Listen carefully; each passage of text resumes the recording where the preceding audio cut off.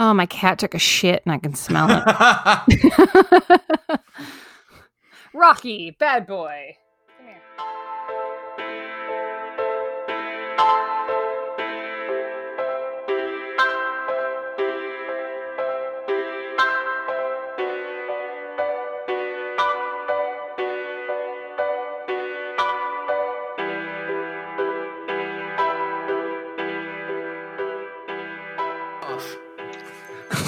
Wow. Yeah.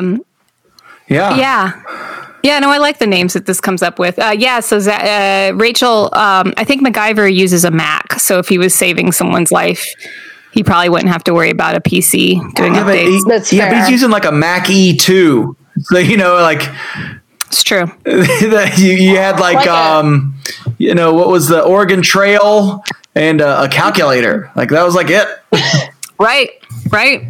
Yeah.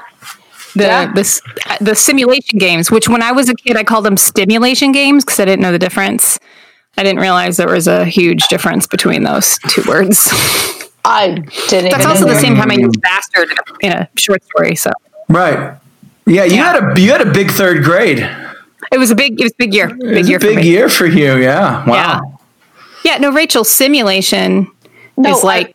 I know the difference between the fucking worlds. Oh. May I remind you? I thought so. 93 percentile on the GRE verbal part as I stumble through that. Clearly. Couldn't even say it. You couldn't even fucking say it. Luckily, quick, what's 2 times 2? That's not verbal. I know, but I was going to see how you did in the math. Oh, 39th percent. Oh, yeah. That's actually pretty good because math is. I hate math. I like math. Hard. I like math. It's just been literally 15 years since I took geometry, and geometry is on the GRE for some reason. Because when you're going to grad school, the most important thing is you remember 10th grade math or whatever grade. Geometry. Yeah. It's just shapes. Yeah. It's just shapes. I was like square. I just kept answering square on everything. It wasn't right. Well, I feel like the law of averages means you'll get some of them right. Yeah, that's math too. Statistics. Stimulate statistics. Ooh, that's your next rap. What rap? Make that happen. What rap your are you next talking rap. about? Oh, you're kind of a rap master. Oh, that's right. PP rap. The PP rap and the. I was hoping you'd get surprised by the PP rap. Did the PP rap surprise you? You were like, "Oh, he's rapping." Well, how good it was? No, because I know you're a master and you're no, it was great. It was great. No, I always love when we take our pee breaks because something magic comes out of you. Because apparently you're a camel. Something magic comes out of me too when I'm on a pee break. How'd you do in the verbal there? 93%. You don't have to be able to be verbal to win at being verbal. I don't know what they say.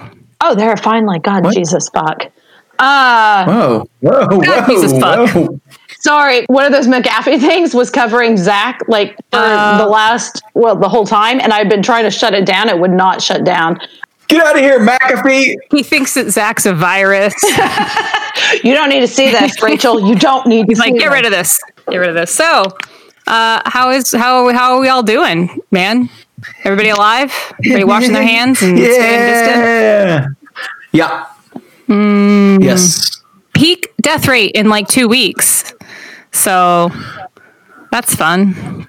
Pete Death Rate. That's a cool name. Peak Death Rate. Yeah, that and Stimulus Package are my 2 new porn names. The Stimulus Package is a great porn name. Yeah, it's really good. Yeah.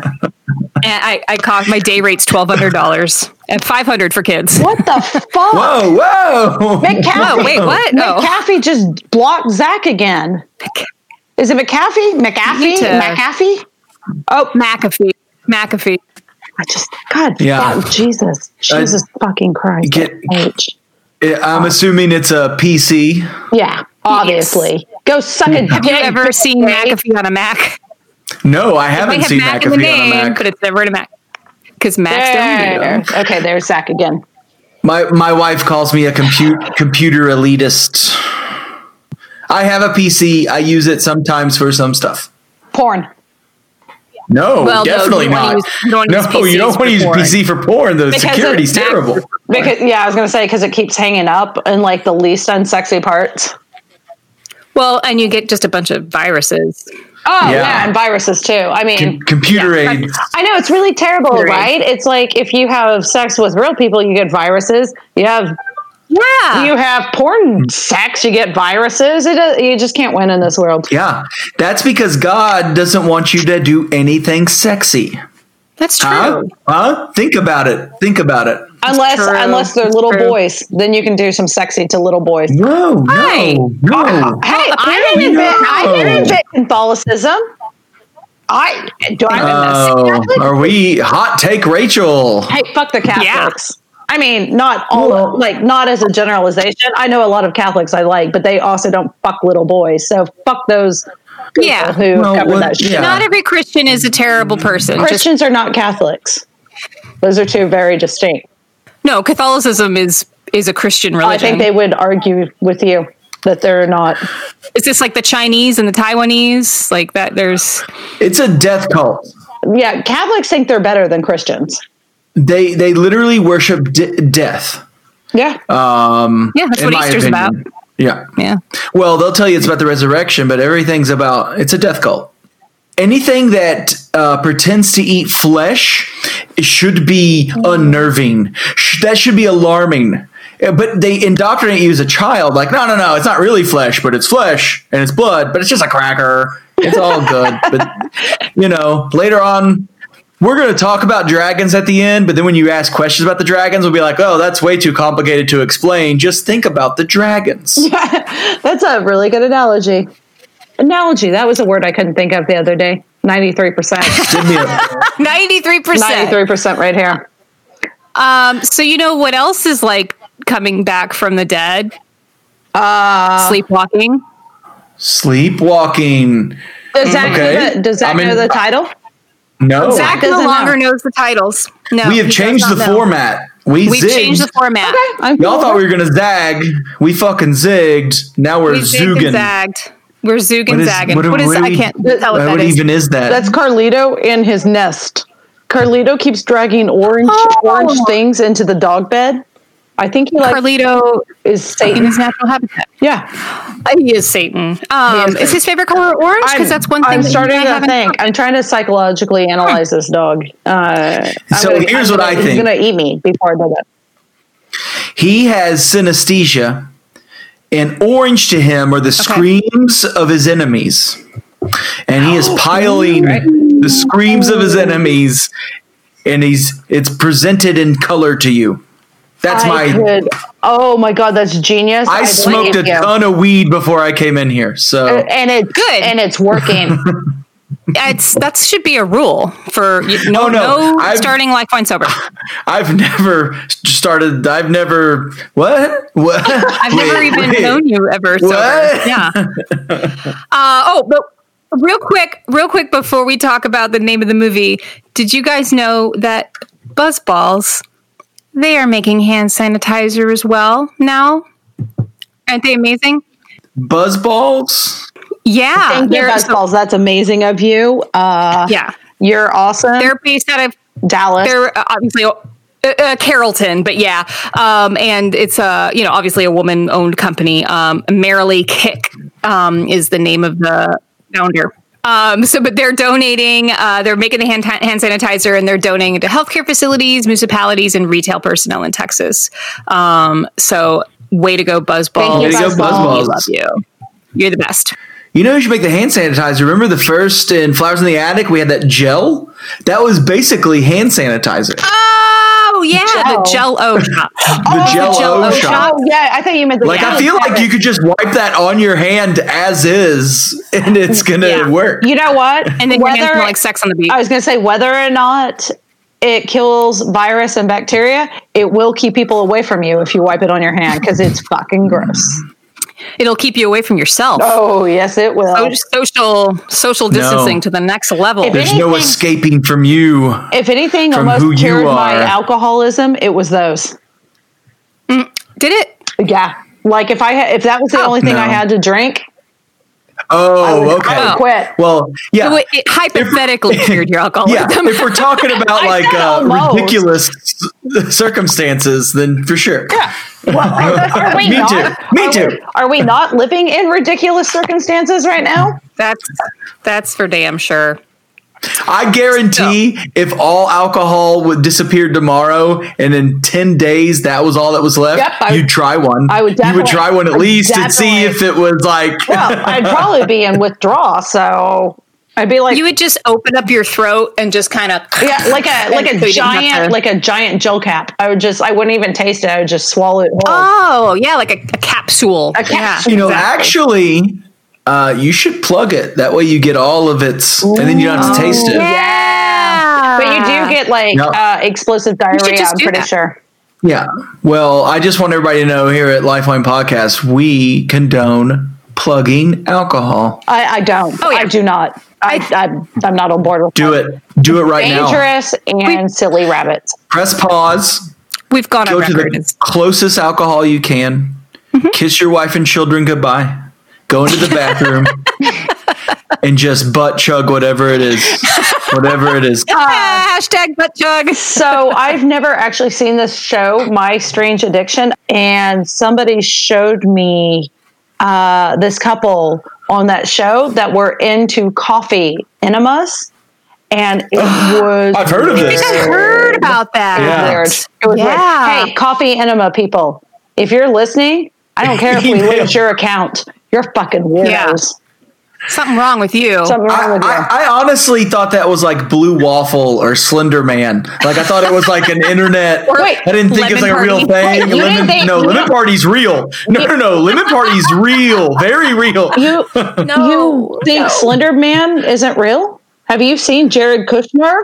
Wait. Have you seen Jared Kushner? That's Did good. you know that he is now Trump put him in charge of figuring out coronavirus? Oh, yeah. It's weird because I don't even think that guy can figure out how to get dressed in the morning by himself. So No. He uses his evil forces to get dressed. Like he just goes, that guy's not smart enough to have evil forces. Like evil forces. No, that's what you want. No, demons need puppets. Oh, good right? call. Fair enough.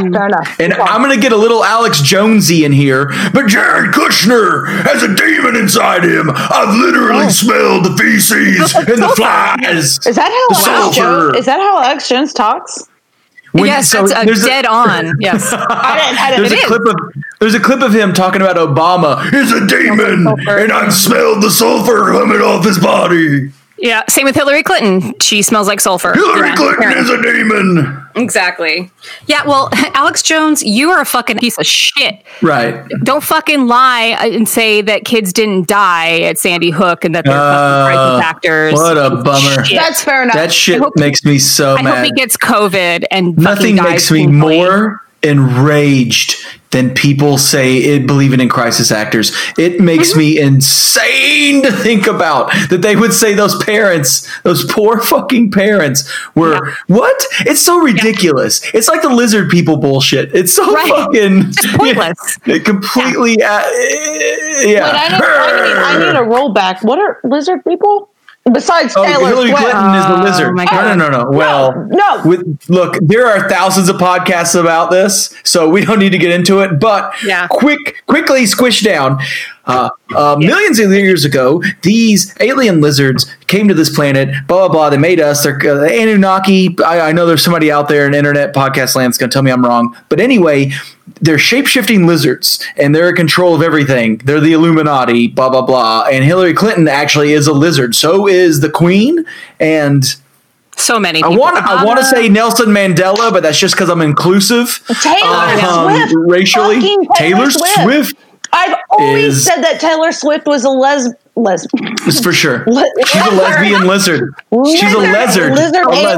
Hey, if she was a lesbian, I would probably like her more. Wait, real quick. What do you call a lesbian dinosaur? A Lycosaurus. A Lycolotopus. Lycolotopus. Yeah, close enough. It rounds up. There we go. We did it. You know what else licks a lot of puss? Creepy stalker doctors. Stalker doctor. Creepy stalker doctors. Stalker doctor. So wait. Yeah. Okay. Who are we? Who are you? We haven't done that part yet. Thanks. Oh yeah, we haven't. Who are you? Hi. This is Lifeline.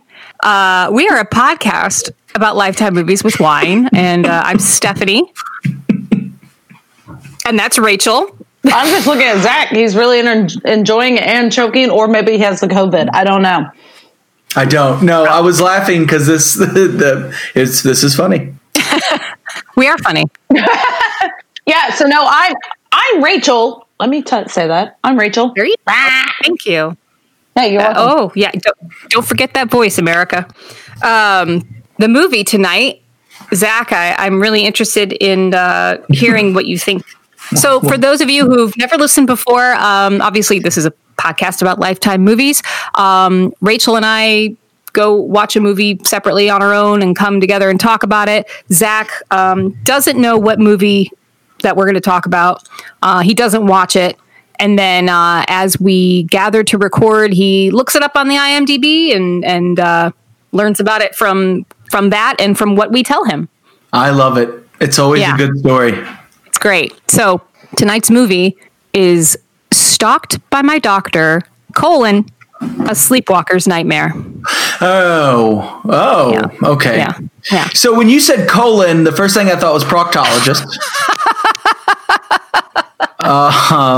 Which just, it's an easy joke. It was an easy joke. It's a low-hanging fruit. How weird is it that part of our body also has the same name as a piece of punctuation? Ha! You know, because we don't have commas in our brain. We also have periods. But we do have periods. Yes, exactly. Well, we don't. I don't have it anymore because I got my quotation marks removed, but I used to have quotation marks. There you go. So, okay. So we did Stalked by My Patient. Right.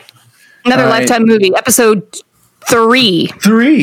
So I'm gonna using an educated guess and hypothesis, if you will. I'm in the 94 percentile for verbal.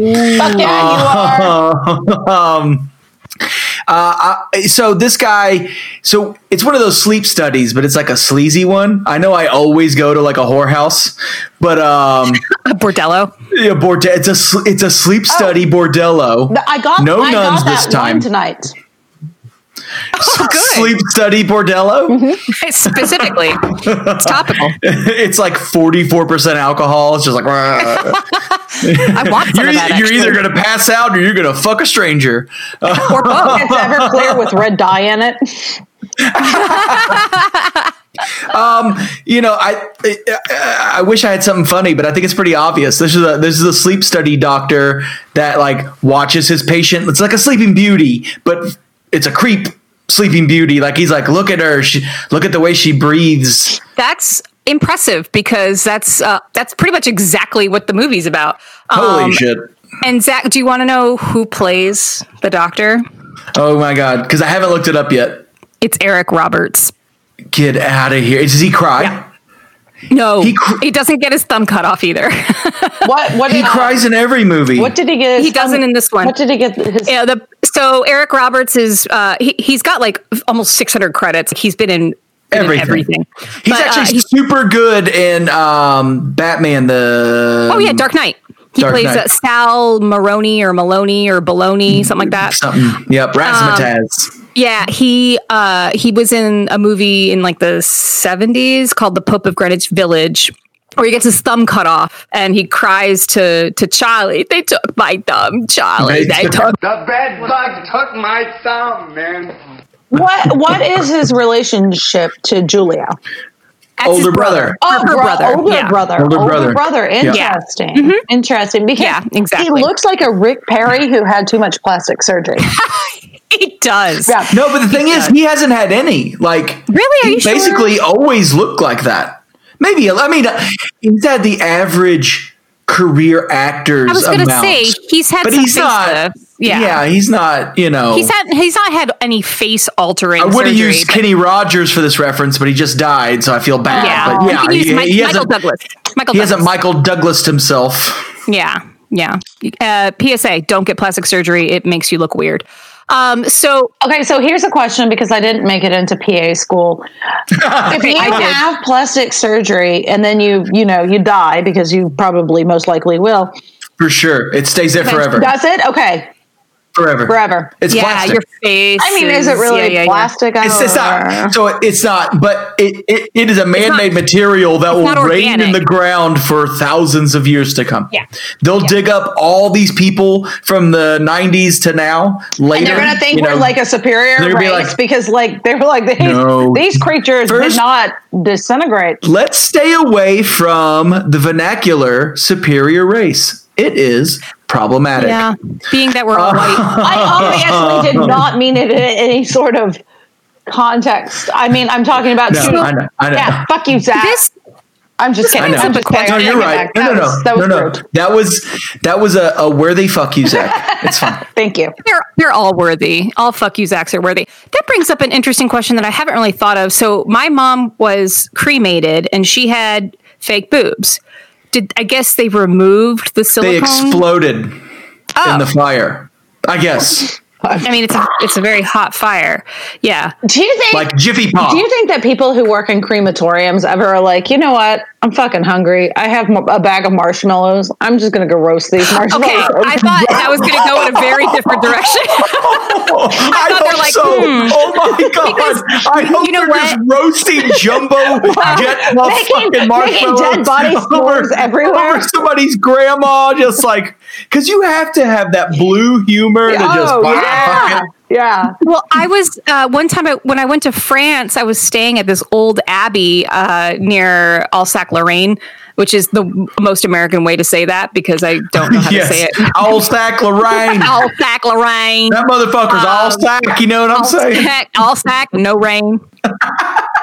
Yeah. But we were walking around one day and with somebody who was staying there, and I was like, oh my God, something smells really good. It smells like barbecue. It smells like really sweet. And she was like, oh yeah, that's the crematorium. And so I had been smelling human flesh. Do you remember fried green tomatoes? They fed the cops the guy's body. They did. They cooked him up as barbecue, and the cop was like, this is the best barbecue I ever had.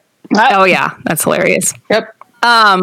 We're being bold here tonight because we are actually doing the fourth movie in a Lifetime series. I'm pretty sure that's never been done before. Who's going to talk about the fourth movie in a series without talking about the first three? Here's the point. Doesn't fucking matter. Didn't we see one other in the series? No, Stalked by My Patients, not part of the series. Oh.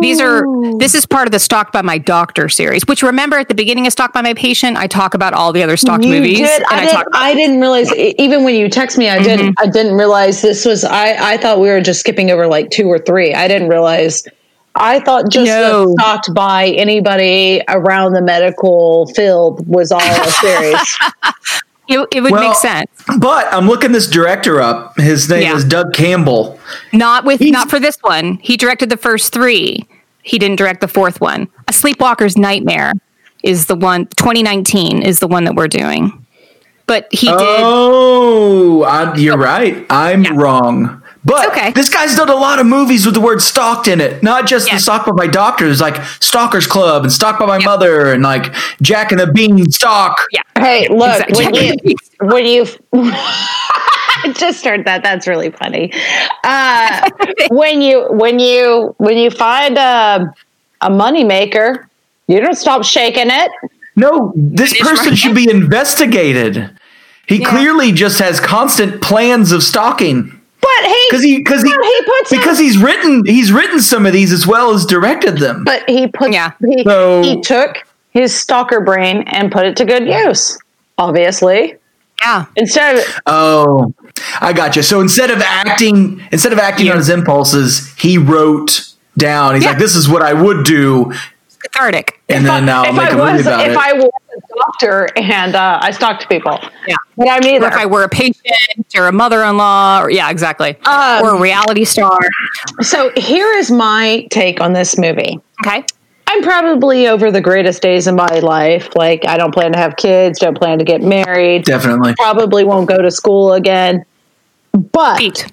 Yeah, I've peaked and I'm basically just in a downward spiral until I die. So if and when I die, or if I ever have another significant moment in my life, instead of celebrating me, I would like everybody to come together and just watch this movie over and over again because it's that fucking wonderful. Yeah, it's delicious. Holy shit. It's delicious. It's delicious is a delightful word for it. Yeah. So before I go on to the summary, I was going to give just a quick recap of the first three, just so nobody's lost. It's a complicated, it's like Lord of the Rings, basically. We got to make sure that we know the character. So this doctor appears in all the other ones then. He's the mainstay character, exactly. And I did some research on that does explain some things. Yeah, because there are, and I discovered an interesting crossover that I'll get to in a moment that is not in any of the reviews. It's nowhere else. I just happened to stumble upon this when I was looking through the IMDb for one of the actors in the movie. So we'll get to that in a second. But Stalked by My Doctor, 2015 is the original. A teenage girl named Sophie is rushed to the hospital after a terrible car accident. But heart surgeon Dr. Albert Beck. And this is Eric Roberts. Dr. Albert Beck, Eric Roberts, is at the hospital to save her life. When Sophie recovers nicely in the hospital, Dr. Beck tends to her more than Sophie's mother would like. A mother's instinct is never wrong. So this is a teenage girl. So clearly, Dr. Beck has a penchant for younger women, and this comes up in all the other ones. The second one, Stalked by My Doctor 2 from 2016, they made it the very next year. Dr. Beck, who has changed his name, saves a young teenage girl drowning in Mexico, whom he falls in love with. As always, there are some complications in his way, but he has plans to possibly get past them and get the girl of his dreams. Stalked by My Doctor 3, Patient's Revenge, 2018. Dr. Albert Beck seems to get what he wished for as the jury finds him not guilty for the kidnapping and attempted murder of a former patient. So, holy shit. Sophie from the first one. He then lands a teaching job in Arizona Medical School. And then Arizona. Yeah. The Florida of the West. Exactly. Famously. So then he's in this teaching job, he develops a crush on a new student, but things aren't what they seem. When a former patient of his, Sophie Green from the first one, she enrolls in that same medical school, and then she decides to take matters into her own hands. So wait. Revenge. She just makes it through undergrad, does well enough, gets into med school, and just has the med school of her choice, and yeah, well, it's 3 years later, so all that can happen in 3 years easily. She was 95 on the verbal. Right, so. Exactly. That was the edge. So what's funny is on you, GRE is not taken for med school. Ooh. So, you know what, Zach? Fuck you. That's a warranted fuck you. So many warranted fuck yous tonight already in just the first half hour. So what's interesting is that one reviewer of the part 4, which that we're about to talk about tonight, stated that The Patient's Revenge was the quote unquote magnum opus of the entire series. So I feel that eventually that's one of the most amazing things I've ever heard in my life. They really think highly of these movies. They love this movie. There is a change.org petition from 2 years ago before the fourth one was made. The title of it is Stalked by My Doctor 4 Needs to Be Made to Save Lives. And little description is the series of Lifetime straight-to-TV movies known as Stalked by My Doctor have been critically acclaimed as some of the best movies of all time. As of right now, there are only 3 movies in the series, and I personally see this as a problem in itself. Eric Roberts is seen as very foxy among the older generation, and more of these movies could give Sir Eric the recognition he deserves. If I have not convinced you by now, which I don't know how that would be possible, then please keep reading. If enough of us band together to sign this petition, we can have a Stalked by My Doctor 9 by the time 2025 rolls around. I don't know who this person is, but will you marry me? Yes. I don't care who you are. Sharon Swift. That's her name. Thank you. Remember when change.org was against the war in Iraq? Yeah. And now it's yeah, and now it's getting a fourth and fifth, maybe even ninth stock. Yeah, now it's finally a fucking serious website. Well, now it has a purpose. The last time somebody signed this was like 9 months ago, and 530 people have signed in the past 2 years, or since this was created, and they wanted to get 1,000, but they didn't. But the movie was still made. Why haven't we all? They made it anyway. They made it. This is the one we're about to. It's fine. It was already made. Eric Roberts is going to do this until he's 84 years old. Yeah, is he exactly. Not 84? He looked like he might be 84. I think he's 71. He's like 70. Yeah. No, he can't be 70. How old is Julia Roberts? Oh, that's true. But I think he's a good decade or so older than she is. Much older. Yeah. You look up. He got into acting first. He is 64 years old. He's 64 years old this month. Oh, happy birthday, Eric Roberts. Happy birthday, Eric Roberts. Stay inside. So, Zach, figure all that out. Figure out that family tree while I read this summary. Yeah. Oh, do it.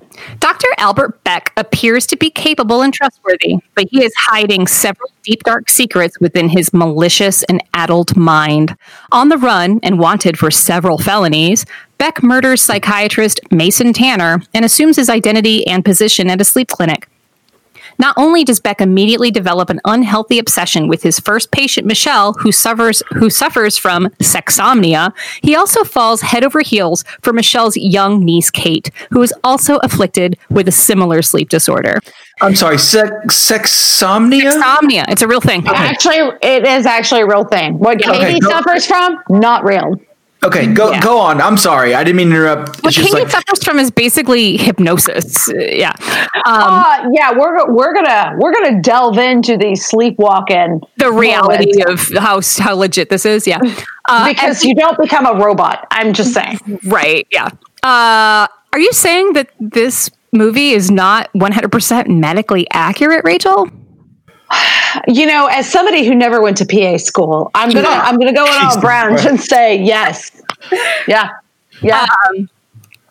As he outwardly assists these two vulnerable women with their strange conditions, he secretly takes physical advantage of them while they sleep to satisfy his own sinister urges, even going as far as attempting to frame one of them for murder. Will Michelle and Katie wake up and escape Beck's evil grasp, or are they trapped in a nightmare? A sleepwalker's nightmare. I mean, it is frightening. I have sleep paralysis, and it is. I assume sleepwalking is probably just as terrifying. I don't know. Well, I would think so. I slept walked. I don't know. Slept strolled. Slept strolled. I did. I sleepwalked as a kid for a few years, mostly when I was staying at my mom's house when I was visiting Texas. And there were times where I would get up, and I have no memory of it. I would get up, I would play piano in the middle of the night, or I would try to make phone calls. Would you go walking in the middle of the night? No, I wasn't. I'd go walking in the middle of the night. To the river so deep. All right, fine. Sorry, early 90s. I was originally thinking of Patsy Cline. Oh, that's a good call too. That was initially what I was thinking of. So obviously we already talked about Eric Roberts. Then Michelle, his patient, is played by Emily Ullerup, which sounds like an anagram. Which I looked her up because she kind of looked familiar to me, but I also thought it was because she was like every pretty blonde woman ever. And it was like, bitch, I want your career, because all she's ever done is like Hallmark. Not all she's ever done, but movies. Yeah, she's done a lot of those, and good for you, bitch. Keep doing it. Yeah, that's paychecks. So this is what's interesting. Like a lot. This is where I cracked a case here. I felt like, so I was looking through her credits because I too thought, wow, she looks really familiar. I know I've seen her in something. Like, even though she does have that kind of I'm blonde and cute thing going on, I didn't recognize anything she was in. However, I did notice that in 2017, she was in a movie called Sleepwalking in Suburbia. And I thought, what the hell? And her character's name was Michelle. And I was like, okay, hang on. This is weird. So I look at the description. Rachel, do you remember in the beginning of the movie when Michelle first meets Dr. Beck? He says, when did this start happening? And she said, well, after the miscarriages, and then my husband, I murdered him, and but then I was acquitted, and she tells the story out. And I remember thinking, this sounds like a movie that, this is so intricate. Sleepwalking in Suburbia, which holy shit. For this. That was the plot of it? That's the plot of it. It's also a Lifetime movie. It's a crossover. So, but let me ask you this, because her whole story was my husband murdered somebody. Like, I had a miscarriage, then I started having this sexomnia after my miscarriages. And her husband caught someone taking advantage of her during her sleepwalking sexomnia period. Mm-hmm. He murdered this guy, or what I assume to be a guy. And then she wakes up, finds out he murdered this guy, but he also frames her, and they get into a fight, and then she murders him in self-defense. And she's exonerated. Yeah, in self-defense. Yeah. Mm-hmm. Yeah. So, so was that the whole story of the other movie? I just read the description. I didn't have a chance to watch the movie, but it sounds like the exact same story. Her husband and her have been trying to conceive, and she starts having sleepwalking issues and starts having sexomnia. And then she, I guess, has sex with a guy while she's sleeping, and then later on gets pregnant, but she doesn't know. I don't know how she finds out. So she doesn't know who the father is. So obviously the IMDb doesn't go into, and then she murders him. They aren't going to spoil it. Well, I'm pretty sure that it's interesting that there's this crossover that occurs. That is super fun. Now I want to go watch that movie. Yeah, obviously we're going to. Yeah, it's a Lifetime movie. We'll do it. We will do it. Katie, Michelle's niece, Angeline Apple, hasn't done much. Again, mainly TV movies. She's in another Lifetime movie called Babysitter's Black Book, which is on our list to eventually do. Dr. Pamela Newman.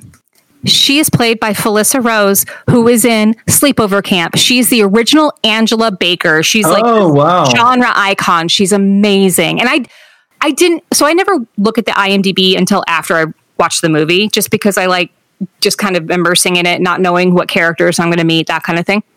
I didn't realize it was her. She's the doctor who works at the sleep clinic closely with Albert Beck. I would like to get this out there because it super pissed me off. They went from calling her doctor to Miss to Pamela.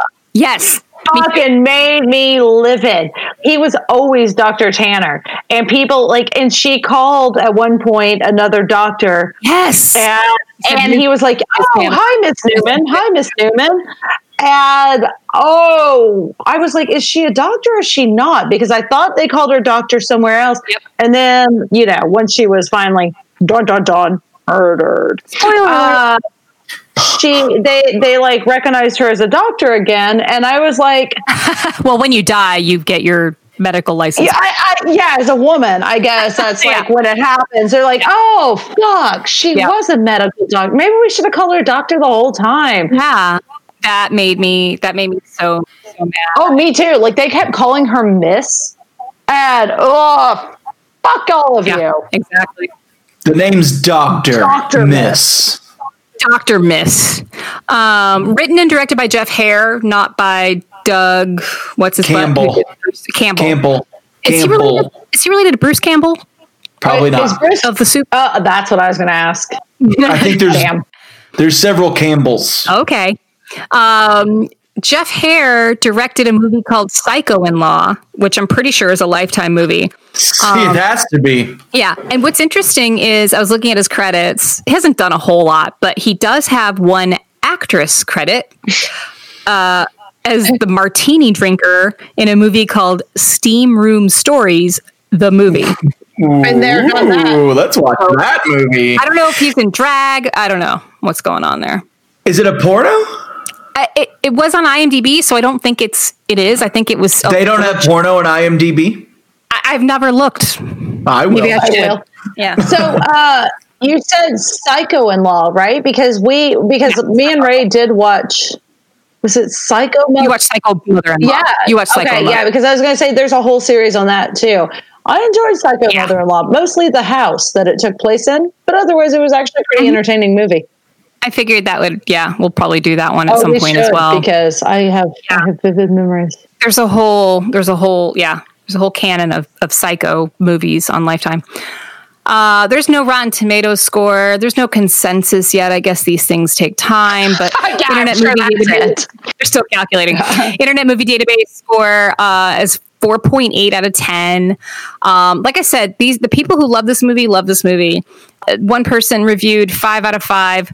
The title is Sexomnia. It just says, with lots of exclamation points, and she says, "We are not worthy of this majesty. I said this in my review for Stalked by My Doctor 3. May this franchise never end. My God, this just gets better and better." I haven't seen the beginning of this franchise, but I don't disagree with you. Yeah, exactly. I mean, this was basically like a miracle that this movie was made. Like the movie itself is the miracle, or it was a miracle it could have been made at all? You can take it the way you want. Yes. Okay, great. Those things. Both. 2.5 out of 5. Discovering this is the 4th film in the series after the fact changes everything. We love a movie that continues to give you outrageous twists long after you begged it to stop. You're my new best friend. Yeah, that's great. Email me. Yeah. And then one last one. No stars indicated. I don't know if that means it's 0 or they just didn't give a rating.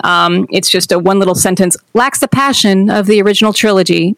Sad face. So people take this shit seriously. I'm not sure if that's correct. Real quick. From this is IMDb's list of top 35 porn movies. Oh, Jade Fire is Squirt Woman 3, 2007. I'm gonna go pee. A Wolf's Tale, Dream Quest, A Witch's Tale. Are these in order, or do you lose? Yeah, hold on. I fucked it up. That's just a bot invading your phone. You think?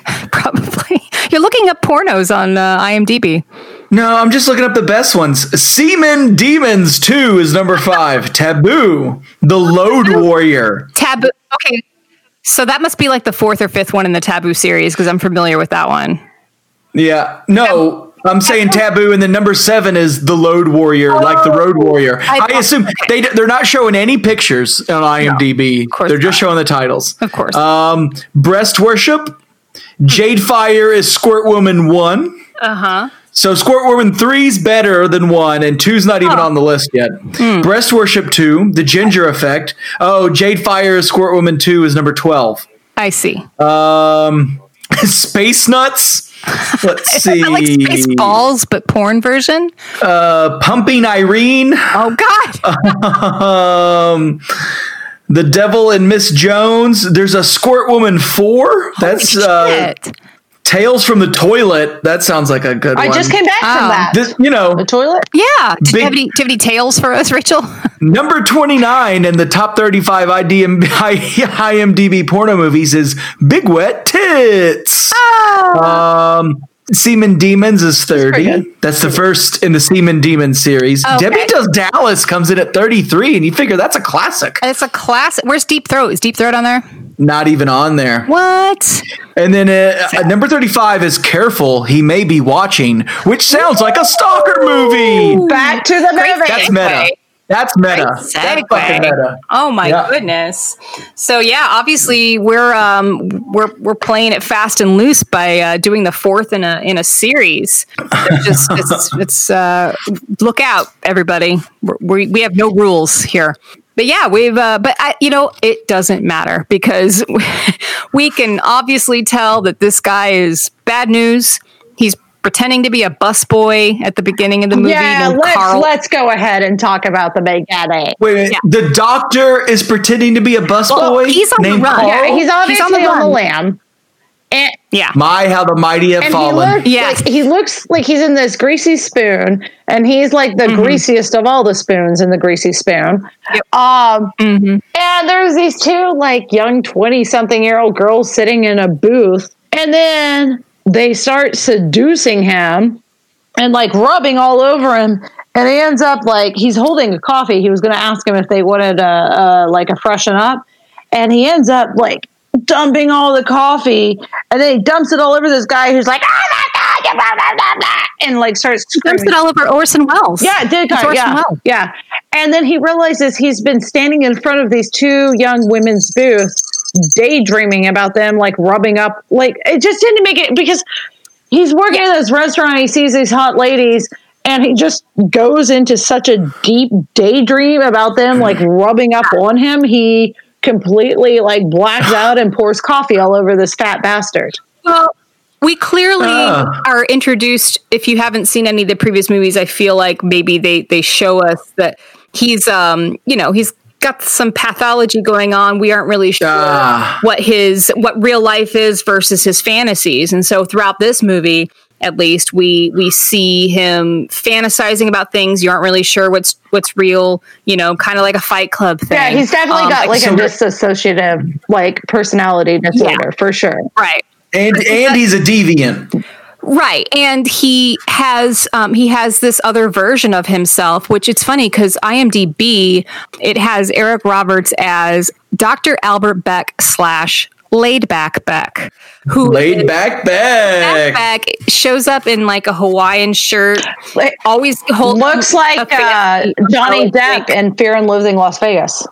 Yes. Wait, exactly. He sees himself as Laid Back Beck? Yes. He shows up in fantasy? Just talks to him. Oh, yeah. He's like, that's pretty cool. That's why it's like a dissociative personality disorder. Right. Oh, I like that. And I like that. Yeah. I think this character shows up in previous episodes too, parts of the series.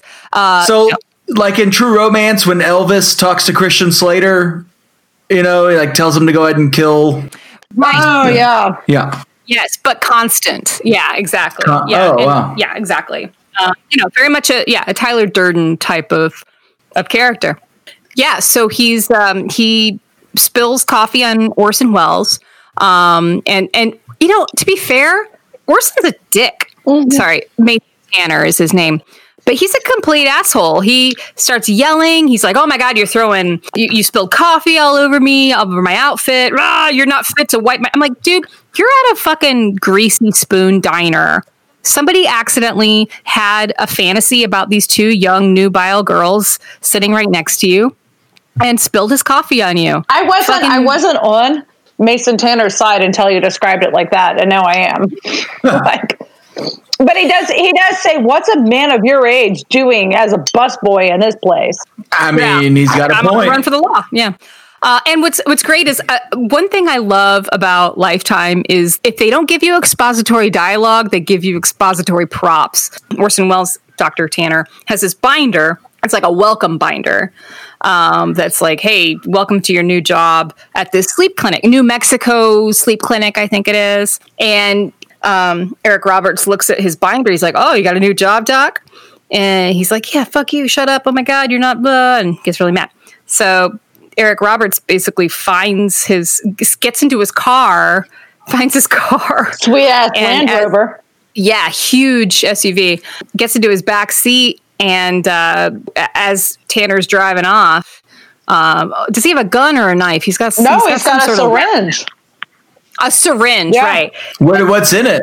Well, it's nine-nine. Yeah, exactly. Some nine-nine. Oh, no, it's murder nine-nine. It's not nine-nine. It's like death. Yeah, it's like death. But like propofol? Probably. Yeah. What's interesting is, before he kills him, he asks him all these questions. He says, "Did you go into an in-person interview?" And he said, "No, a headhunter found me." And he's like, "What's your social media?" He's like, "I don't have social media because I don't want my clients to contact me outside of sessions." Which these questions don't make a whole lot of sense at the time. Also, if somebody was murdering me, I'd be like, "Dude, wait, what's your game?" Because I might be able to help you. Right. He is a psychiatrist. But what's great is, so here's a good trope throughout the movie, a drinking trope. While Eric Roberts is murdering somebody, right before they die, he says, "I'm Dr. Albert Beck." Like as if he's saying, "I'm Freddy Krueger." And they're like, "Who?" Well, yeah, but apparently they do know. Like, apparently he's well known. He's so well known for being an evil person, and yet nobody knows what he looks like because he could be a busboy. Yeah, he takes on Tanner's identity, shows up because he finds out that nobody at this sleep center knows what he looks like. Nobody has talked to him or seen him, and again, we see his fantasies where he freaks out. He goes to check in. He's like, "It's my first day," and the RN or whatever, Tyler, just like, "Great, let me see your ID." Yeah, Tanner. That was this was never like it wasn't very clear because it was like he gives him his ID, and then he starts like seeing that this Tyler guy, fake ID. Is like, oh, I know who this is, and like is calling the cop. And so Eric Roberts, who's now Mason Tanner, just like starts slowly moving through the hallways, and you see a security guard slowly following him, pulling out a gun, saying freeze, and then he dashes into this door, and they're all like, surprise! Yeah. And I was like, cake. Yeah, cake. That was a thing, cake. Yeah. And I was like, was the security guard ever real? Like, is that supposed to be part of like his? I mean, the security guard was there, but he wasn't. He never drew his gun. Like, we find out that that was all in his imagination because he actually is getting caught because he is on the run. And Dr. Albert Beck apparently is a known name because he's known as this murderous doctor who kidnapped a girl previously who tried to fake her death. But again, it was only 2019, so nobody knew what he looked like because there was no way to share his image ever. So nobody recognized him. So when he's killing someone, he goes, "My name is Dr. Beck," and then they're like, "I'm pretty sure your doctor's license has been revoked. You're just Beck." You're actually Miss Beck. Miss Beck. Yeah, you're just Miss Beck. Exactly. Yeah. And then also, like, what if somebody recognizes him from the restaurant? They're like, "Didn't you get my wife a to-go container like 5 days ago?" You've come far. Those night courses were really doing you some good. Yeah. Well, let's be honest. He's a sleep study doctor, so that's like basically a chiropractor. Well, he's not though. Mason Tanner was as somebody who works for a psychiatric research place. Fuck you. That's a warranted fuck you. Yeah, thank you. It is so many warranted fuck yous. Yeah, it's astonishing how he can just take on this identity. He makes a fake ID, shows up at the hospital the next day. Where did he get that fake ID? Like fake IDs are us? I think he's got this down by now. He's been doing this for at least 3 movies, and so he knows how to take on fake identities. He knows what's up. So yeah, Felissa Rose shows up. Dr. Pamela, Miss Pamela. Yeah, Miss Pamela. He walks in and she's like, "Oh my God, I've been following your career, your entire career." But I'm thinking, and she's never seen him. You don't know what he looks like, right?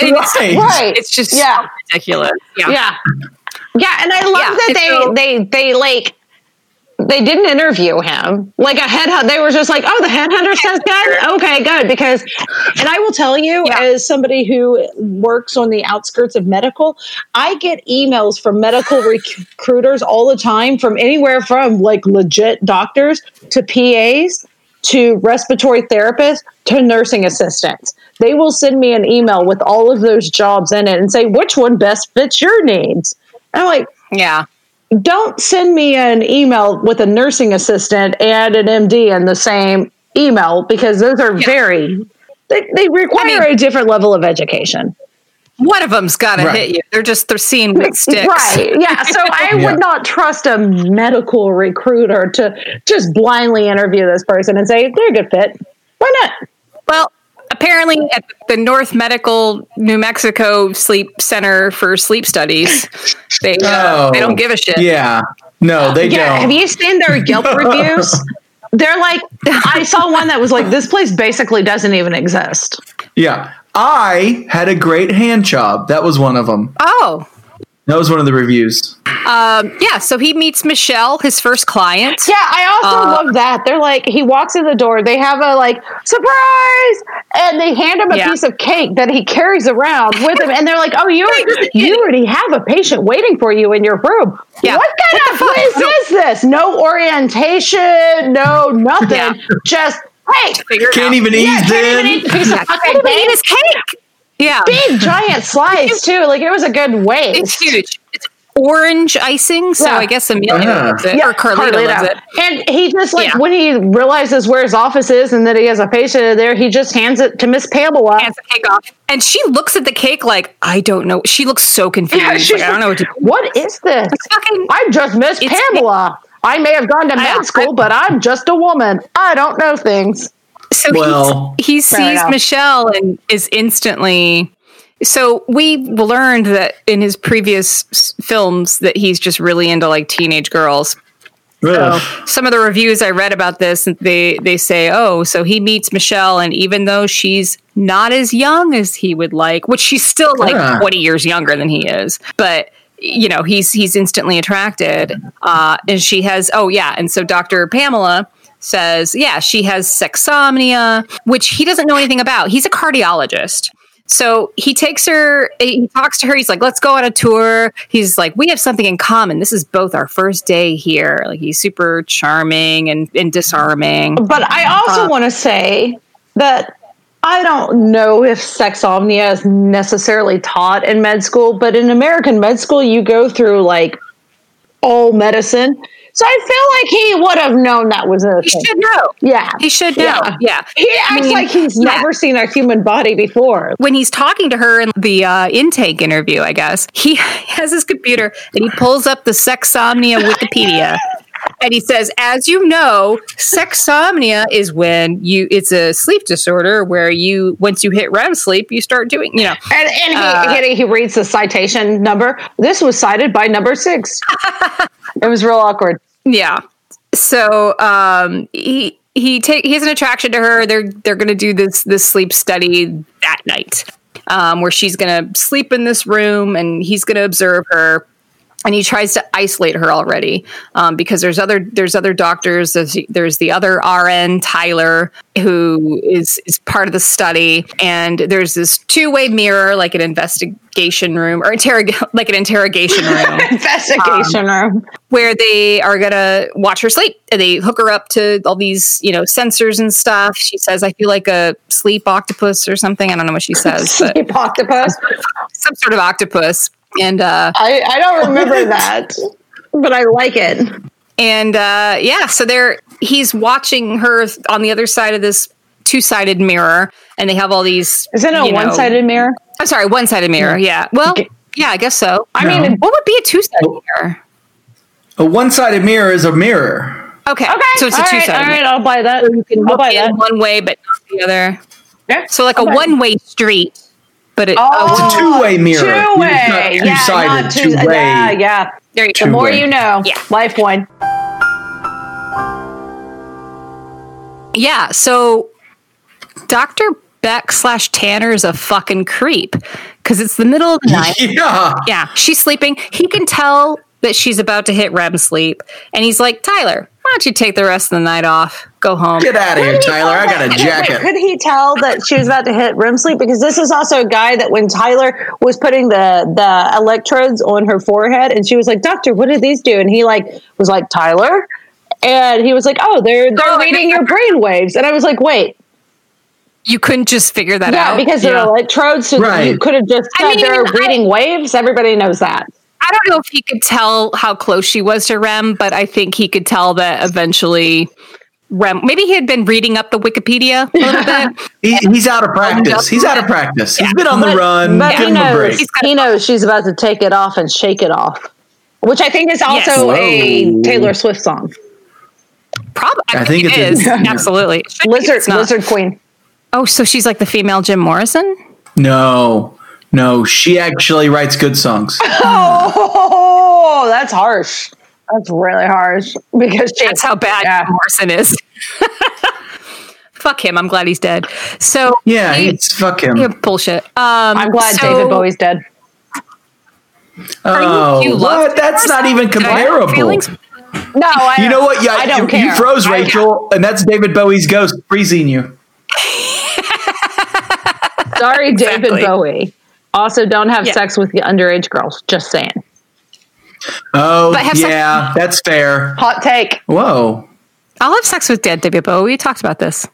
No, we've talked about this at length. At girth. So when do we meet Katie, the niece? Oh, right. So, okay. So, so the best. Okay, first of all, Dr. Beck, Dr. Tanner, Never not in a suit. Never hot in a suit. Always in a suit. And always ill-fitting suit. Did you notice how suit? Oh yeah. And also, it almost looked like sometimes he had a limp. Okay, so that wasn't just me. I think that must have been from a previous movie because they zone in on it, like when he first shows up, he's getting out of the Land Rover or whatever. So he very conspicuously follows Michelle back to her house because, you know, after she does one night of a sleep study, she's like, "Oh, my niece is with me." Blah, blah, blah. Well, she sees the footage of herself getting up in the middle of the night, and she goes to the two-way mirror. Is that where she puts her hand on the two-way? Oh, is it a one-way mirror? Two-way. It's a two-way. We've decided. Where she puts her hand on there, and he puts, and Tyler's already gone, so Dr. Beck is just there by himself, and he puts his hand up on the window mirror and says, "Oh, baby." And he tries to go in, but then Felissa Rose cock blocks him. Dr. Pamela Miss Pamela door. And she's like, "Oh, Dr. Tanner, I want to sit in because you're so wild. Your work so much." Yeah. And he's like, no, I have a hard on," and just shuts the door. He was like, "I work for it like that." Right. And it's upsetting. And so by the time that he comes back, she's gone back to bed and he missed his chance to fuck a sleeping woman. Yeah. And then like the next day she drives home and he conspicuously follows her in this giant ass black Land Rover and then parks like right in front of her driveway. And then he goes and props himself up at the back door where you can clearly see him. Very obviously. And Michelle meets up with her niece who's sitting in the kitchen. And luckily, neither one of them ever look over their shoulder. They apparently have no peripheral vision. Yeah. Well, the whole reason why he follows her home is because while she's sleeping, her phone rings and it says Katie and her photo pops up and he looks at it and he's like, "Oh, who's that?" Mm-hmm. And then later on, I guess the next day when she's watching the footage of herself getting up and putting her hand on the mirror, she gets the call again from Katie and she says, "Oh, this is my niece, Katie. I have to take it." And she talks to her. She's like, "Oh my God, I'm sorry. I'll be right there. I'll see you soon." She says, "Doctor, I have to leave. That was my niece, Katie." She says it twice. She wants to make sure that he knows that that's her niece, Katie. And so he had seen the picture of Katie, sees that she's basically, I don't know how old she is. She's graduated high school, but probably not that long ago. She's definitely a college age girl. Teenager, yeah, she might be early 20s, but she's very young. And so I think that was his reason because he's like, "Oh, cool, Michelle's a little too old for me, but she's got this young hot niece. I'm going to follow her home." And so somehow, they'd have no peripheral vision and they're talking in the kitchen. And you can just see him in the window behind them. Oh, like so clearly. Like so and clearly. He can hear everything they're saying. Yes. Like the windows. That was my favorite. It reminded me very much of last week's Purity Falls when I was like, when she opened the curtain, she could hear everything they were saying outside. She closed the curtain. Yeah. Everything was muted. Heavy curtains. They'll do it every time. Sound out curtains. Yeah. He was able to hear everything. And so we hear about Katie has a similar disorder. Similar but different. So real quick, what's the can I say diddle? Do they masturbate while sleeping? No, what's the here's the thing. We didn't even talk about this at the very beginning of the movie. The whole reason why Michelle is in the sleep study. This is pretty good. The cold open for the movie is her sleeping. We see her get out of bed like a robot. For like her eyes both like flash open, but she has like a dead stare straight ahead, and she like very rigidly sits up and then very rigidly throws both feet on the floor at the exact same time and gets up in a sexy yet covering negligee. Yes. And she finds a wedding reception. I don't know if it's in her neighborhood. And what time does this bitch go to bed on like a weekend when there's a wedding reception just down the street? She's like an interior designer or something. She was an advertising exec. Advertising exec. So, maybe she had to work on the weekend. I don't know. Sometimes I go to bed at 9. But so she gets up, she just walks over to this wedding reception while the bride and groom are dancing. And she starts just making out with the groom. And the bride starts crying and screaming, and all these people are filming it for social media. And the next day, she's watching it on the YouTube, and her boss calls. It was the local news. It was the local news. Local news was like, and then this woman just assaulted this man. They're not pressing charges. And she just slams her laptop shut because she's so upset. And then her boss calls. Oh, no. What does she call her boss? Mr. So-and-so. She uses Mr. Like, this is a thing people do. My boss is a doctor, and I still call him, hey, asshat. I don't. Maybe, to be fair, maybe her boss was George Weiner. Yeah. So, she's on her way to work, and he says, you know what? The client doesn't want you. And she's like, but that's my client. I brought this client in. He's like, yeah, but, you made out with somebody on the news. Yeah. They're not cool. But you're a sleepy time whore, so. Also one of my favorite teas, sleepy time whore. Yes, exactly. It puts you to sleep and then makes you fuck. Yeah, I wish. That's just ecstasy and water. Ray wishes. Yeah, Ray does wish. And a bit of lemon. And a bit of lemon. A bit of lemon. So that's the whole reason why she went to the sleep study. So Eric Roberts is listening in through the window, discovers that Katie, apparent right in the background, he's right there, Katie's on one side of the table, Michelle's on the other side of the table, and you can basically just see Eric's floating head as a third person at the table. Yeah, I'm always aware if someone's on my porch. You know what I mean? Nobody closes their blinds in this movie. Even when they're sleeping at night, everybody's blinds are wide open, like Rachel's mom's legs. I was going to say all my blinds because I'm fine with this. But your blinds are closed right now. This is the front row. I'm not going to lie. Your door's open and it's kind of freaking me out. I feel that's the closet. Yeah. That actually really scared me. Don't do that. What if there was a body just hanging there? You'd feel bad. I'm waiting to see a little hand, a little hand creep out of there. That'd be awesome. That'd be awesome. Oh my God. I would feel bad if there was. What if there was a dead person in your closet and you were making fun of them? You'd probably feel pretty bad, right? No, I didn't mean that. I just meant you feel bad that there's a dead person in your closet because you'd be scared. Oh, I've already thought about what if we saw one of our murders on this. You're sitting here talking. I was last week when you got butt raped. And you got all those times you got butt raped. Well, that's butt rape. So Katie confides in Michelle, her auntie Michelle, and then we get the opportunity for some more expository dialogue, where Katie is talking to Michelle. They're making tea, and Eric is listening. And Katie says, "My condition is similar to yours, but it's a little different."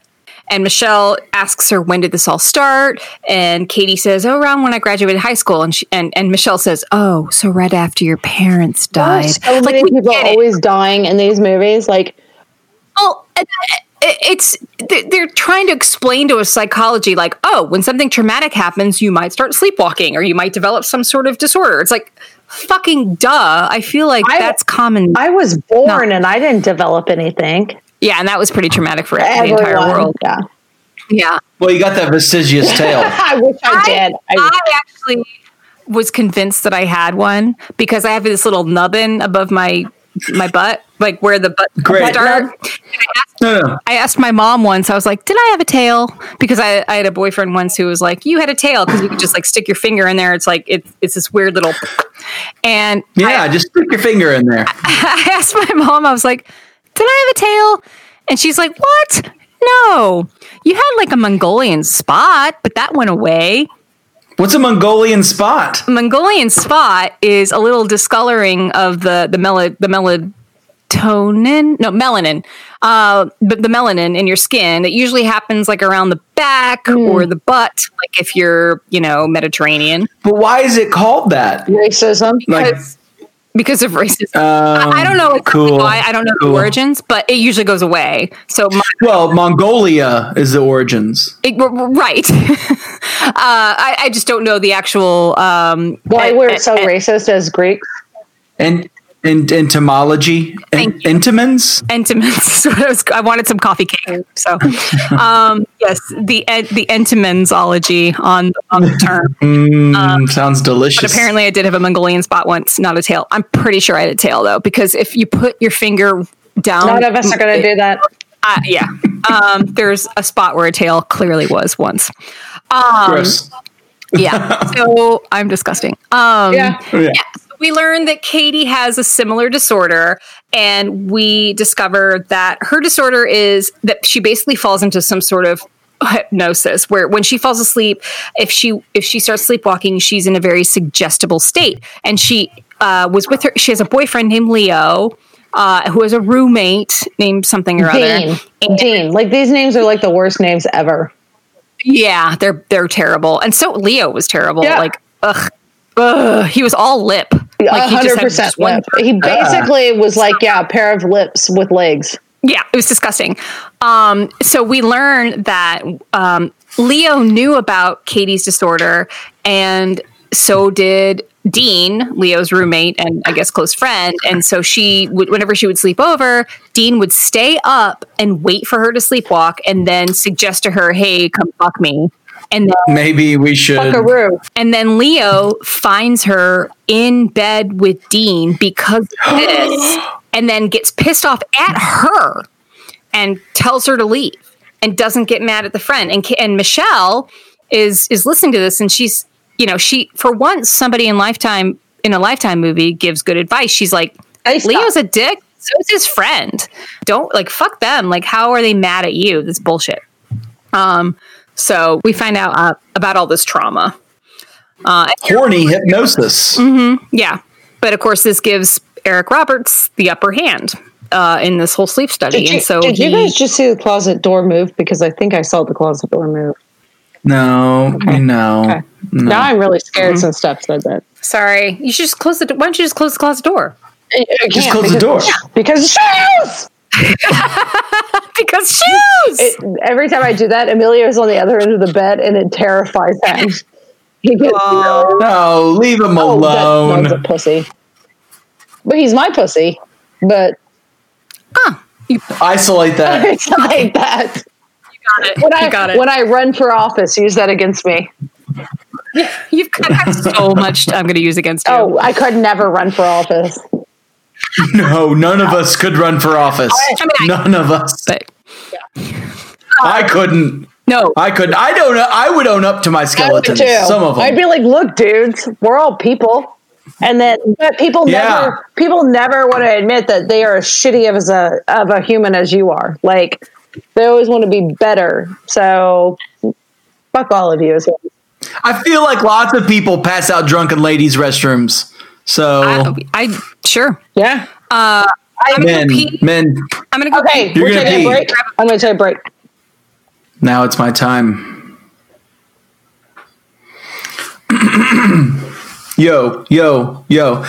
They call me the versatile Skywalker. We're talking about a movie. It's about a stalker who may or may not be a doctor. Yes, he does a sleep study, but what he's looking for is a fuck buddy. Lifetime is nutty because they like to put in stuff that's slutty. This movie's got Eric Roberts. It's tough to rhyme a word with Roberts. But his name is Albert Beck, and he's kind of a snack. That's another way to say snake. My name's not Jake. Here's my take on the movie. It's not too groovy. It's kind of creepy.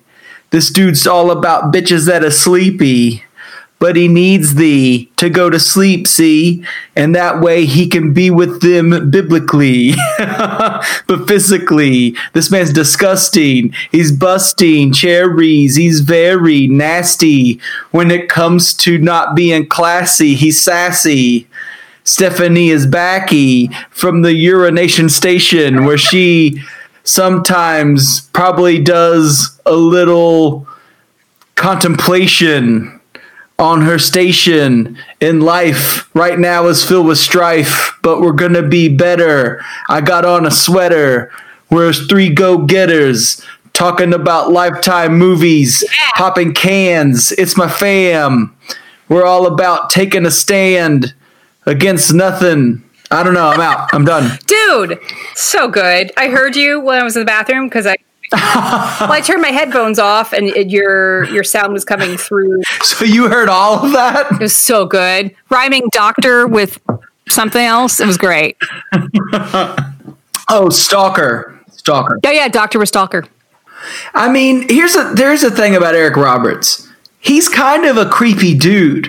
Like, he just gives off a creepy vibe. Oh. If I'm going to a sleep study and it's like, hi, I'm Eric Roberts, it's like, you're not my sleep doctor. But give me someone else. He's not Eric Anyone Roberts. else. He's Albert Beck pretending to be Mason Tanner. Like, he's 3 degrees from. If the person who's my sleep doctor reminds me of Eric Roberts, I'm like, no, I don't want that. And they're like, all right, well, here's this sleep doctor. And you're like, well, that's more like Tom Sizemore. Give me Eric Roberts back. Yeah, I don't know. Who would you take over, Time Sizemore? Time Sogmore. So, Rachel, I have a question for you before we get back to the actual story. What word did you utter aloud the most while watching this movie? Or did you have one? Because I did. I'm just curious if you did. I wouldn't say there was any word I uttered out loud while watching this movie. It just happened for me, and so I just made a note of it because it was just so... What was it? Gross. I just kept saying gross. No, I wasn't going gross. I was like, this is fucking crazy.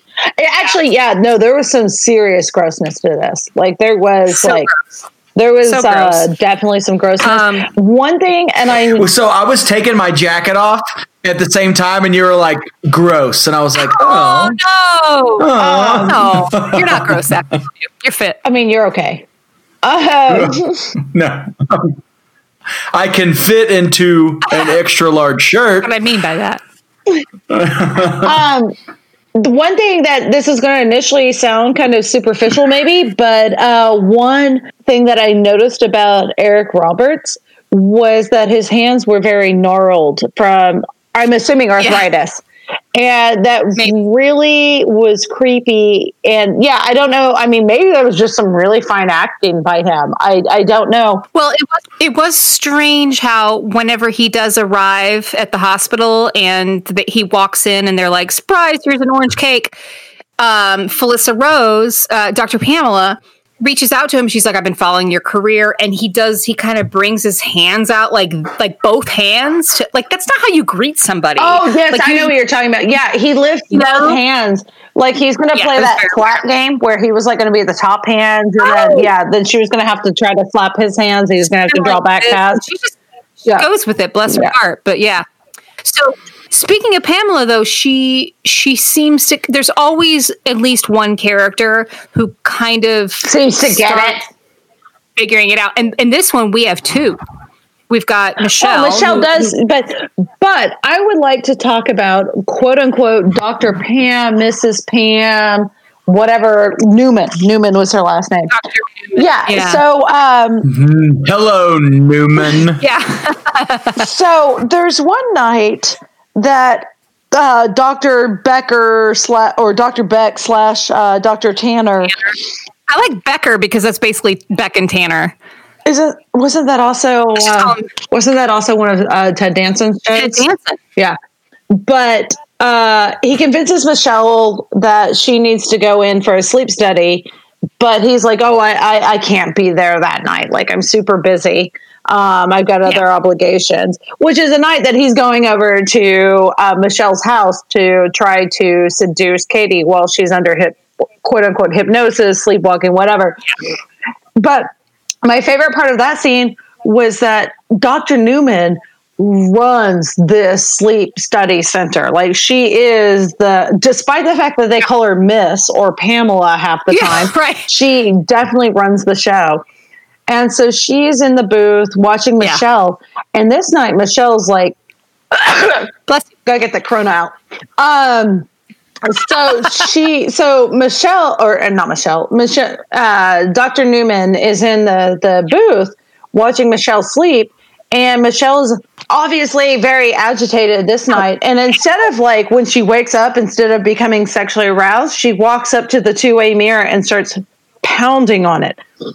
Dr. Newman freaks the fuck out. It was like, oh my God, what did I do? What did I do? What did I do? Yeah. And so, of course, you're a doctor at a sleep study. You run this show. Yeah. That's why they. If anyone knows what to do, it's you. So she runs into the room to try, and then she's like reasoning with her. She's like, okay, Michelle, I just need you to calm down and get back in the bed. Get back in the bed. And of course, Michelle's like on a murderous sleep rampage. And like she's on a sexual rampage. I wasn't really sure what was. Yeah, she does. She puts her against the wall, but it looked extremely aggressive. And then it looked like she was going to hurt her. But instead, she just starts rubbing her head with her hand, like in a very aggressive manner. And Dr. Newman's like, oh, I don't know what to do. And then Tyler runs in to save the day. The guy who nobody knows what his actual title is runs in. And then he's like, Michelle. RN, LPN. Something. And he's like, Michelle. I think he's cute. He was the best looking guy. Oh, yeah. He was a good looking guy. But he was like, Michelle, I need you to back off. I need you to slow down and get back into bed. And then Michelle just like recedes into bed like she's some kind of weird lake monster going back into the lake. Yeah, she could be controlled. Yeah, and I was like, oh wait, the sleep doctor who runs the show here couldn't figure out how to control her and freaks the fuck out and is terrified. Yeah. But the guy who like wears scrubs knows what's going on. That's not, and that is not a slam at nurses. No, that was not a slam at nurses because if he's a nurse, nurses always know what's going on. But I mean, like he was like subordinate to her, and he could control the situation. And the doctor who's like hiring other doctors couldn't figure this shit out. Yeah. Yeah, that's disappointing. You're right. Yeah. No, I was looking up. I forgot what the characters. Who plays Tyler? Because he has the last name Chan, and I was like, oh, is he related to? Is it Paul Michael Chan? Oh, the lawyer boy. He's not. Yeah, he's not Stephen Chan, but. I was very taken with him. I thought he was very good looking. I feel like there's probably literally close to 1 billion Chans on the planet. Yeah, I think that's like the Smith. One of the Smiths for sure. Yeah. He's a good looking guy. Yeah, very good looking, especially in that leather jacket and black tie. What's his name again? Stephen Chan. Stephen Chan. Yeah. Email us at lifewinepodcast@gmail.com. Ask Stefan on a date. Please called you Stefan. I mean, it's fine. It doesn't matter because he won't. It's not going to happen. You don't know. He might. If he's on Twitter. If he does, it's not going to happen because it's fucking COVID. Leave me alone. But you can email me. He's a nurse, so I think he knows what he's doing. Mm-hmm. Nurse or a sleep tech, or he might have been a doctor for all I know. Yeah. So. We have a situation where Eric Roberts is controlling. Oh, so he fake meet cutes Katie. He stalks Katie. Oh yeah, the burger joint. Oh, and he does the same thing as Bad at the Bone last week with the ice cream. Yeah. So this reminds me. So remember I told you my friend Allie and I used to play Barbies. Every time the Barbie met Ken or wanted to meet Ken or Ken wanted to meet Barbie, they always had different names. One would trip over the other and be like, oh, I'm so sorry. I tripped over you. Let me buy you dinner to make up for this. And then they'd start dating because that's how life is. So this reminds me of that. That's why last week when, Christy Swanson, she accidentally throws the ice cream on Baywatch guy. And then, with this movie, Eric Roberts is carrying his burger and accidentally runs into Katie, and they start talking, and I forget how he just gets, she says, I'm so sorry.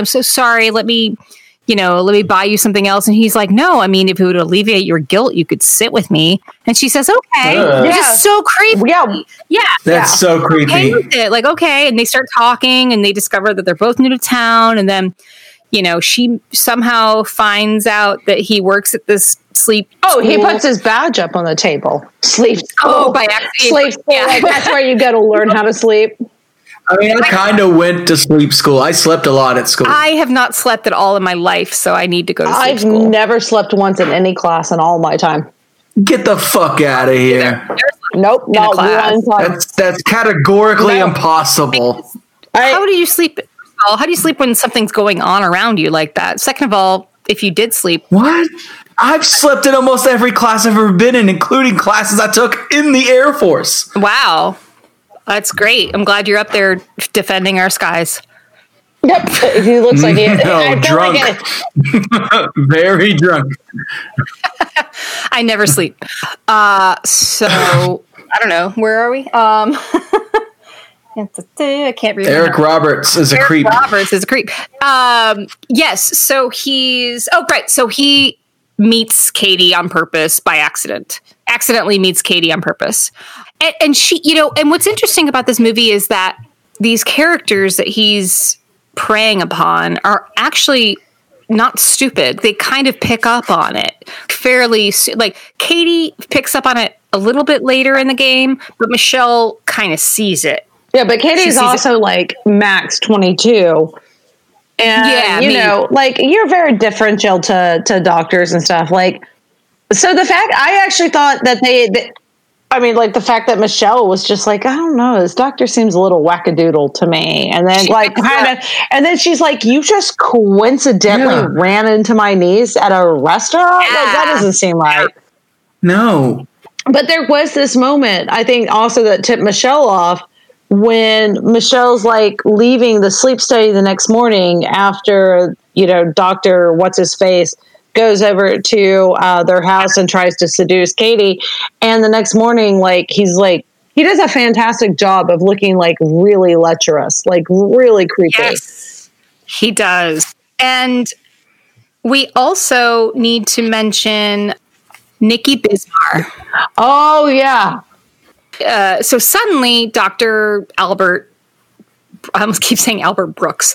Dr. I wish this was Albert Brooks and not Eric Roberts. It would be so much better if it was Albert Brooks. Oh, I knew she was going to ask that.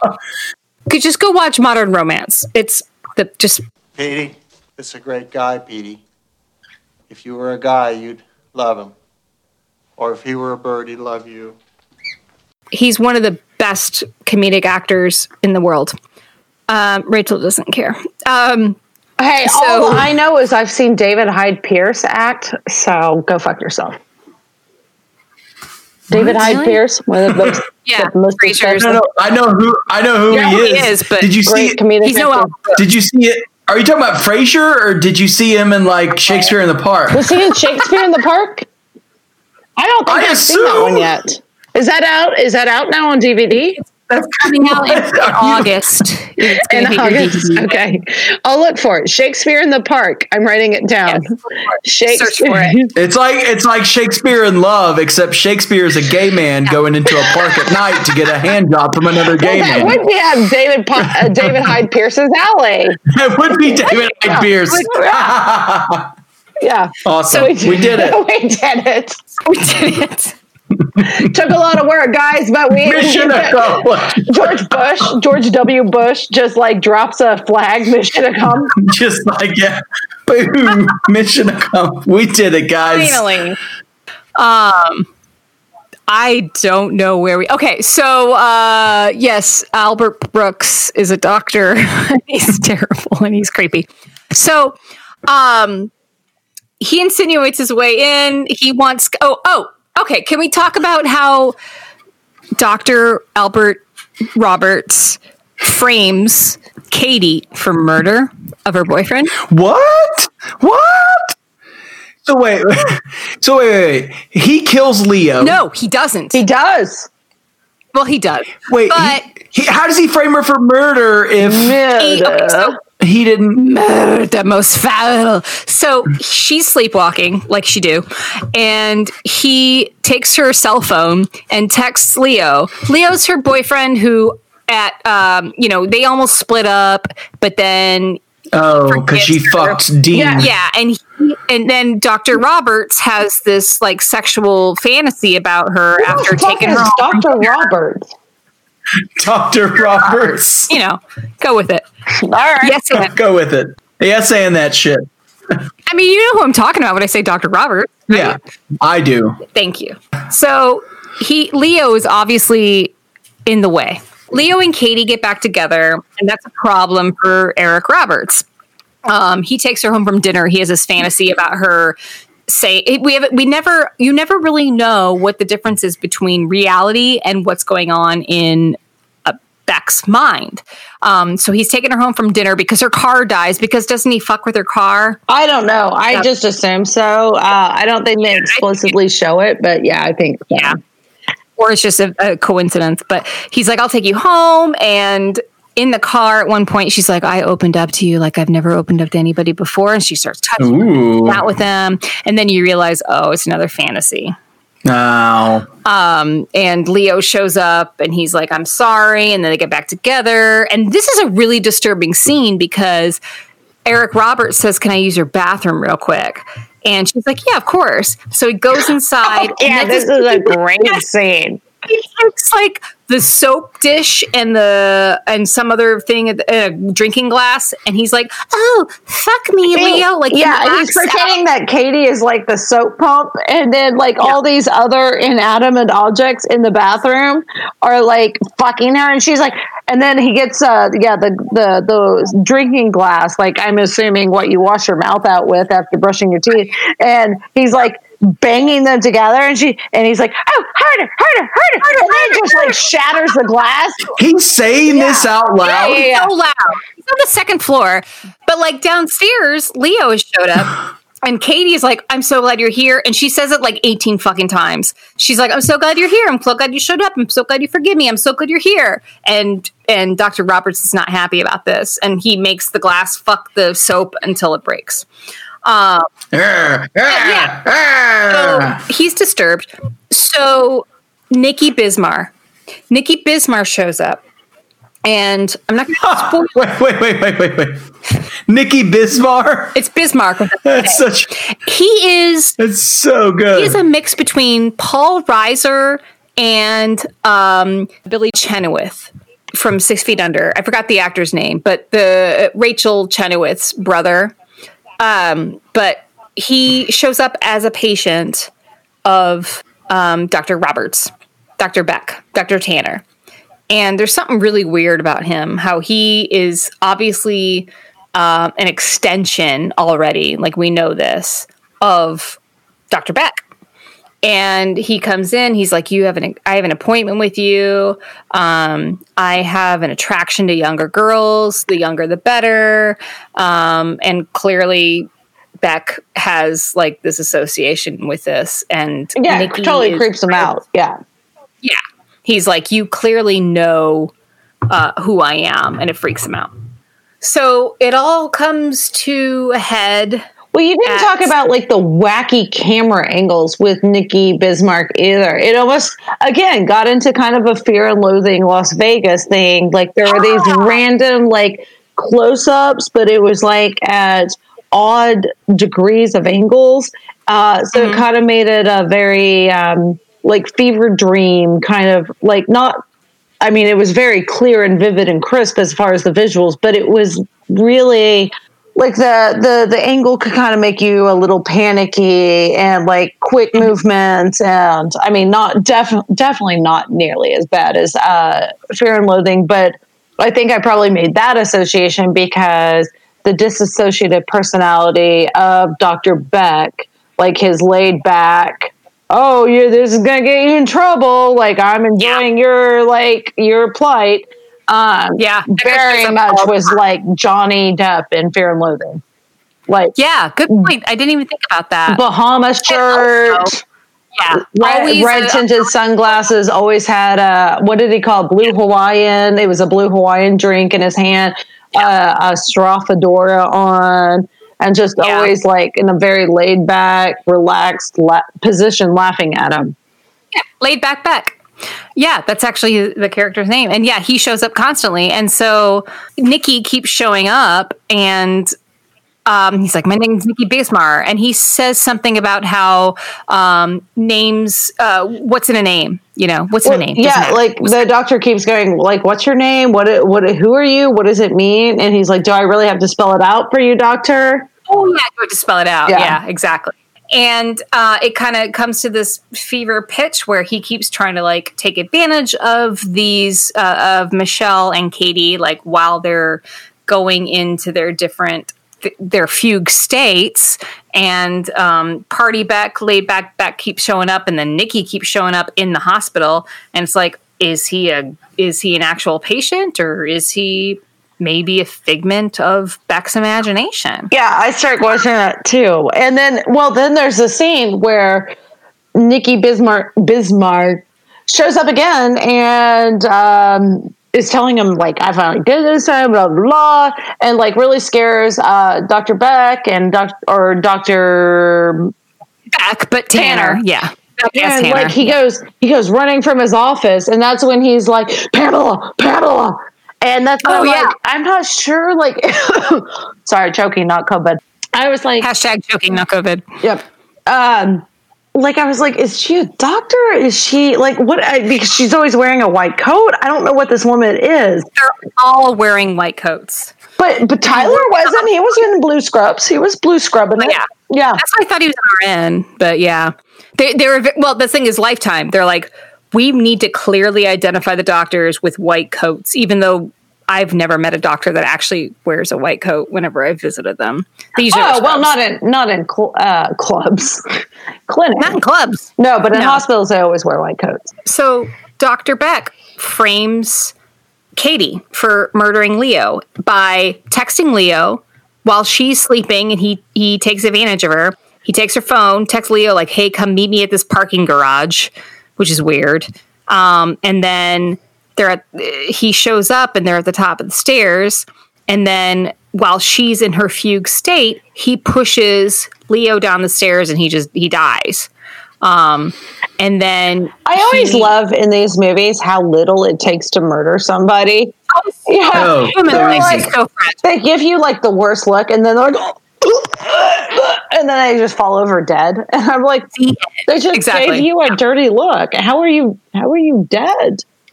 Exactly. It's he falls down like 3 stairs. And he's just like broken. He's like seizing at the bottom, and there's like blood coming out of his ankles. He's like blood coming out of his ankles, and I'm like, how are his ankles bleeding? And then but then the doctor does do the worst thing, one of the worst ways to murder another human being, which is not curb check, because there was no curb there, but takes his big ass foot and just smashes his skull in. Oh, it does! Oh, yeah. Wow. Yeah. He stomps him to his head. And holy shit. I don't know if you guys remember American History X. I never saw it. Of course. You've never seen it? Oh my God. The worst scene. The most painful scene of any.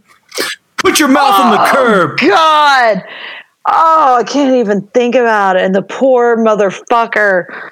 And you're like, Ed Norton, you're a good guy. Why are you doing this, Norton? He's a good actor. He's a fantastic fucking actor. He's one of the best actors of our generation.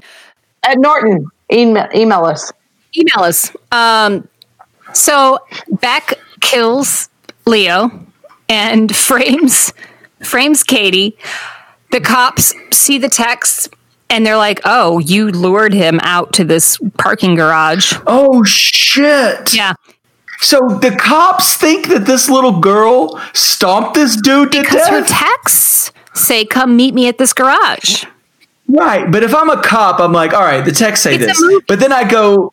But I go and look, and it's like, this isn't even a lady's foot that stomped this guy. Right, exactly. It's like, oh, man. What's so weird, that's what's so weird about it, that he does that. Because it's like, he would have died eventually. You didn't need to put your fucking shoe print on there. Well, you need to make sure if you're killing someone, you got to make sure they're dead. Make sure they're dead. Because there's that small chance that they're not dead. And then they're going to be like, the way you kill them has to be with her shoe. You got to take her shoe or you have to force your man foot into her tiny shoe. Yeah, or just take your hand and take the shoe. Ooh, that sounds like that could be erotic for Dr. Beck, though. Because he seems like he'll do some weird stuff to get a hard on, and I think forcing his foot into a lady's shoe and stomping a man to death could be like up his alley. I want to. Speaking of weird things, I think that there should be a tremendous amount of art that comes out of this whole pandemic, and I think one of those stories needs to be a movie about a woman who lives alone during the COVID pandemic and discovers about 3 weeks in that a man is living under her bed without her knowing.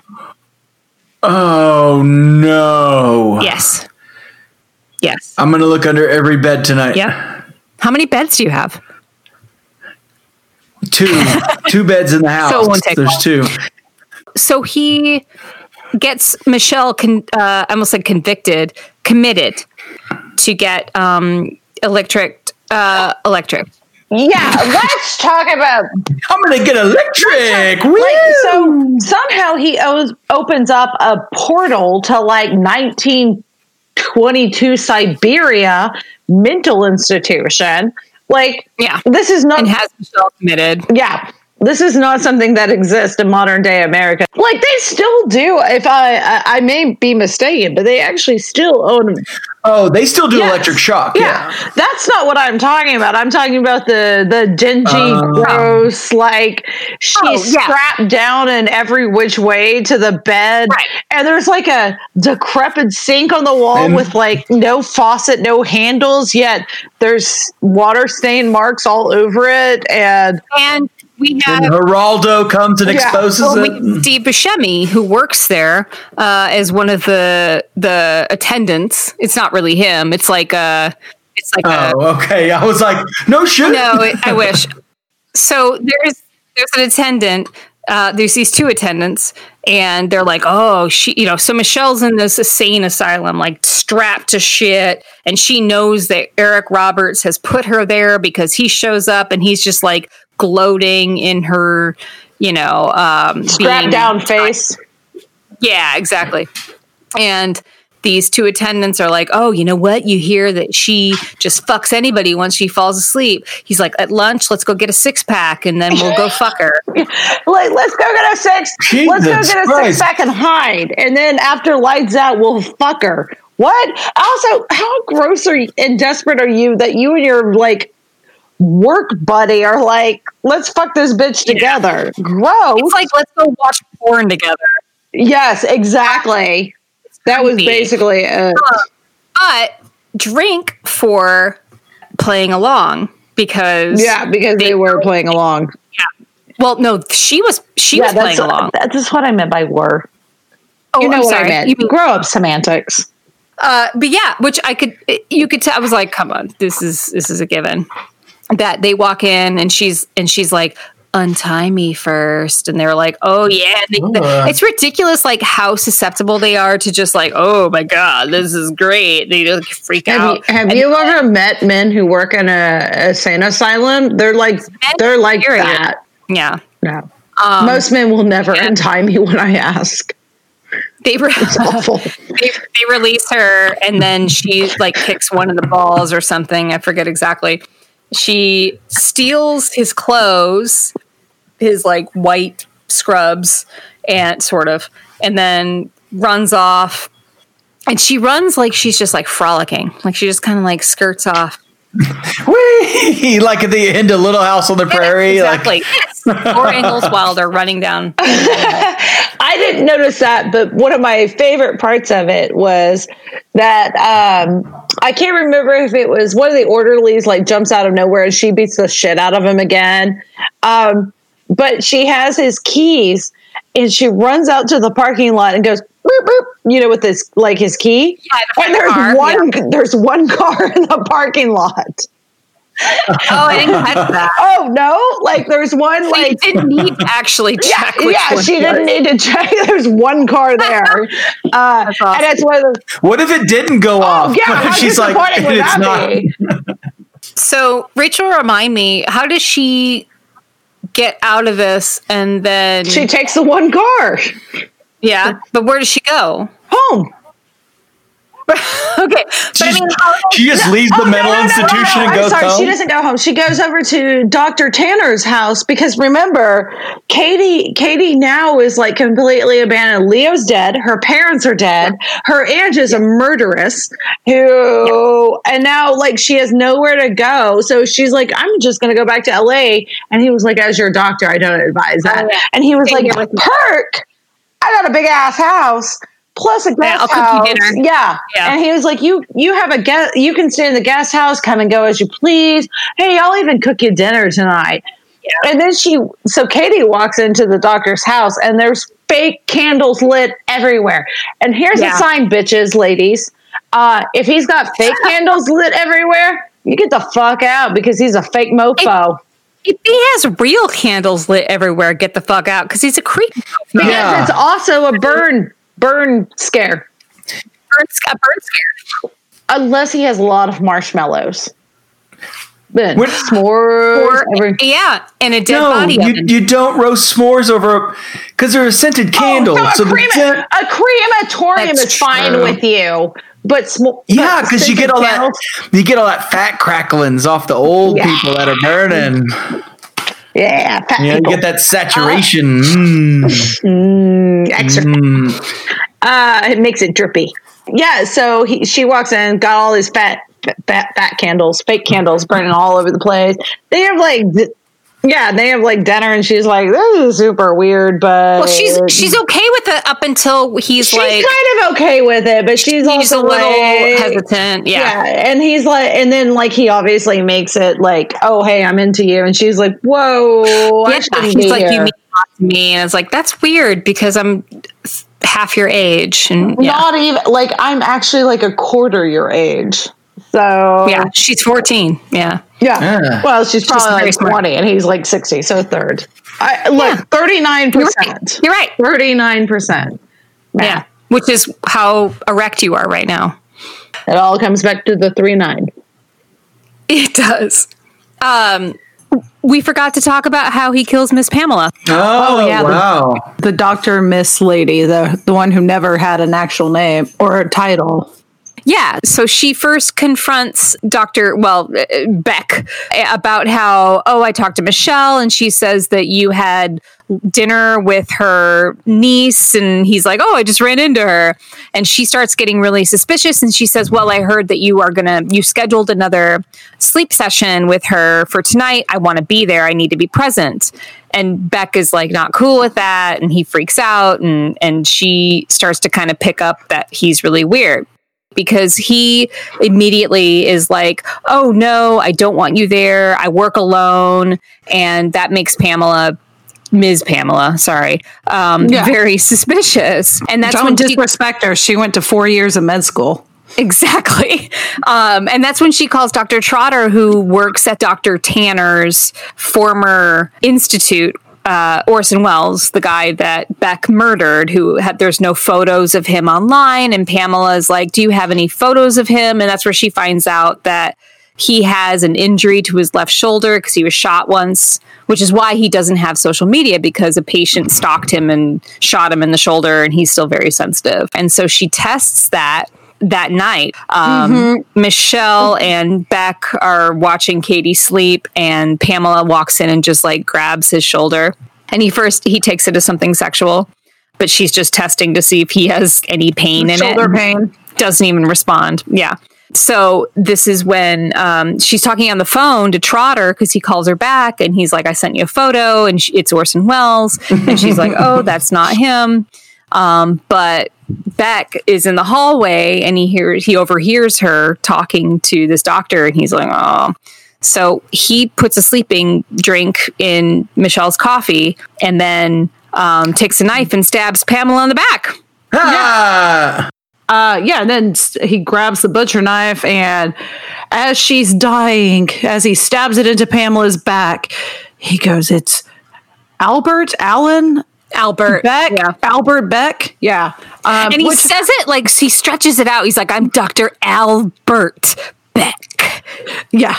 I was gathering because I know this was the fourth in the series, so his notoriety probably would have been explained had we watched him in order. Yeah. But you get hints all through the movie that he looks familiar. There's a couple of people who are like, "Haven't I seen you somewhere before?" Or "Haven't I seen you on TV?" And America's Most Wanted. Yeah. Yeah. So obviously he's very infamous. And so I'm like, it's this moment of like him being like, "Yeah, you were right about me all along. I'm notorious." And it's too late. You're dead. And nothing ever happens. No one ever finds Pamela's body. Nothing happens. Like, it doesn't matter. They rolled her out. There was a scene where they rolled her out on a stretcher. Oh, right. Because he's nursing his head. He's got the ice. He got hit on the head. He quote unquote got hit on the head. That's right. Yeah. Which he hit himself. He drives his head into the wall. Because he frames Michelle for it. So he gives her the nighty-night drink. Then she passes out. I don't think meant to kill Pamela, but he murders her and then realizes he can totally frame Michelle for it. And so he slams his head into the wall over and over again, and then like puts the knife in her hand and was like, "Nobody will ever figure this one out." Yeah. That's why she's taken away. She's taken away to the institution. Yeah. Then Beck finds out that Nikki Bismarck is fake, which we knew all along. I don't know why he couldn't figure this out. Oh, it's another hallucination? Yeah, exactly. Because Nikki keeps showing up, and he's like, "Come on, Doc, what's in a name? I got to spell it out for you." And that's when he figures out it's an anagram for my sick brain. Yeah, and it turns out that Nikki Bismarck is the devil to the angel, and the angel is the guy who's dressed like Johnny Depp from Fear and Loathing, and always drinking a blue Hawaiian. Because that makes sense. Those tend to be angels, and so which I didn't understand why one dissociative personality looked exactly like him, talked exactly like him, was just kind of more the like, "Oh, you're a dumbass. Like this is a bad idea. You're going to get yourself in trouble, but I'm enjoying watching it." And then the demon side was, why isn't it just two sides of the same coin? Is that a thing? Does that make sense? I don't know. Luckily I've never been a dissociative identity disorder sufferer that I know of. It's certainly possible. But I can imagine, I guess that these personalities can kind of splinter off into all sorts of things, different ages, different sexes, even. So, I guess I'm willing to forgive that, but it is odd. It was almost like the people who wrote the movie are like, obviously Nikki Bismarck is a whole new character to this personality. So I'm wondering what made this personality appear, because this is the fourth movie. This guy's in his 50s, 60s. At this point, he's had at least one personality that we know of. Why did Nikki show up? What was he trying to process in his mind with this other personality? Did you ever get like a Curb Your Enthusiasm feel, in the sense that, like, how Larry David never wants to be a bad guy, but he always keeps getting misunderstood, and Dr. Albert Beck kept like explaining to his other personality, like, "No, I'm a good guy. I'm just being misunderstood. I'm just really trying." And I was like, this is like the poorly written, darker version of Curb Your Enthusiasm. I never thought of it that way. I like it. I literally just thought of that. And I think it was because I've heard about Larry David so many times today. People keep talking about him. I don't know why. I think he's going to come into my life. Isn't it like if you hear about something 3 times, it manifests like in front of you? Magically? No, unfortunately not. But if you do run into him, send him my way, please. So at this point, which we talked about earlier, Michelle breaks out of the insane asylum after these two guys trying to bone her. She steals the car and she drives over to Dr. Beck's house, where he's having, so Katie's asleep on the couch. He's having this 3-way discussion. She's not asleep. He knocks her out, right? Right. He knocks her out. Yeah. He hits her in the head and she's passed out on the couch. He's just waiting for her to wake up and start sleepwalking and be suggestible. I was wondering about that too. Like, if you get knocked out, is it the same? Can you still sleepwalk? Is that? I don't know how this works. So you know what, Rachel? He's the doctor, not us. So it's true, but he is a cardiologist, so I don't really feel like he knows that much. Yeah, so he was like testing her heart the entire time while she was sleeping. But yeah, so Michelle drives over to Beck's where Katie is, and Beck is arguing with his two personalities, and this is when Nikki Bismar is like, oh, I have two dogs in my head, and which one survives the one I feed the most, or something like that. Yeah, and that's when Michelle some weird thing that nobody's ever heard of. And then Michelle tries to hit him in the head, but Nikki gives him the heads up. He's like, look out. And so Michelle tries to hit him in the head, and there's this this is where the whole climax of the movie is, where Katie is in her suggestible state, and Beck is like, oh, you need to stab Michelle. And there's this standoff where Michelle is like, no, you aren't like this. But then, of course, Katie figures it out, and she wakes up and she stabs Dr. Roberts, and he ends up in an insane asylum. And this is very much like the end of One Flew Over the Cuckoo's Nest, where McMurphy is getting his treatments. And but it doesn't end. Eric Roberts will be Dr. Beck forever. So technically, there is no ending. He is going to continue to stalk patients for eternity. I'm interested in this film. I might watch this. I mean, I want to see where this goes from here.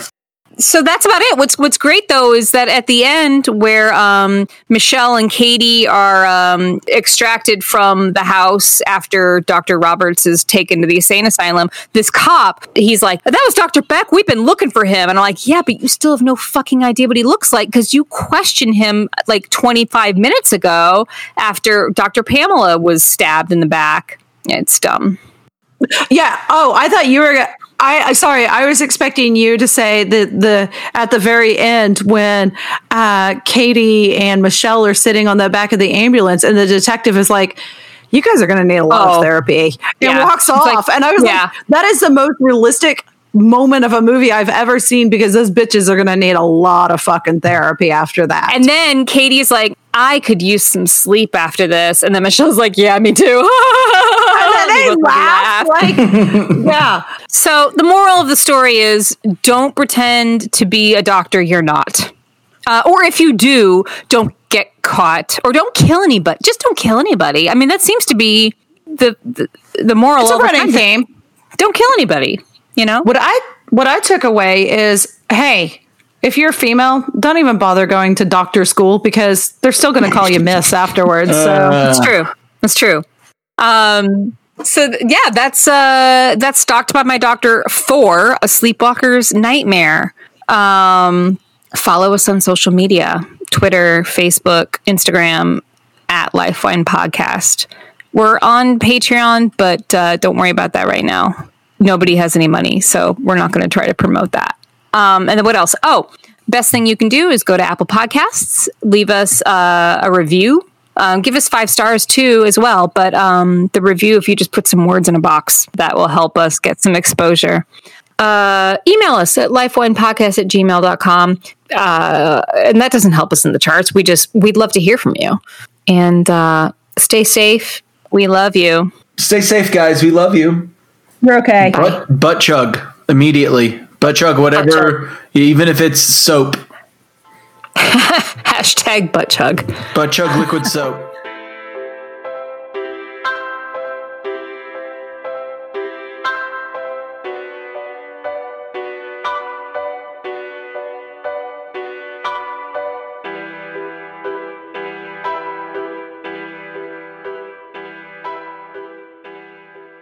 But he's my pussy.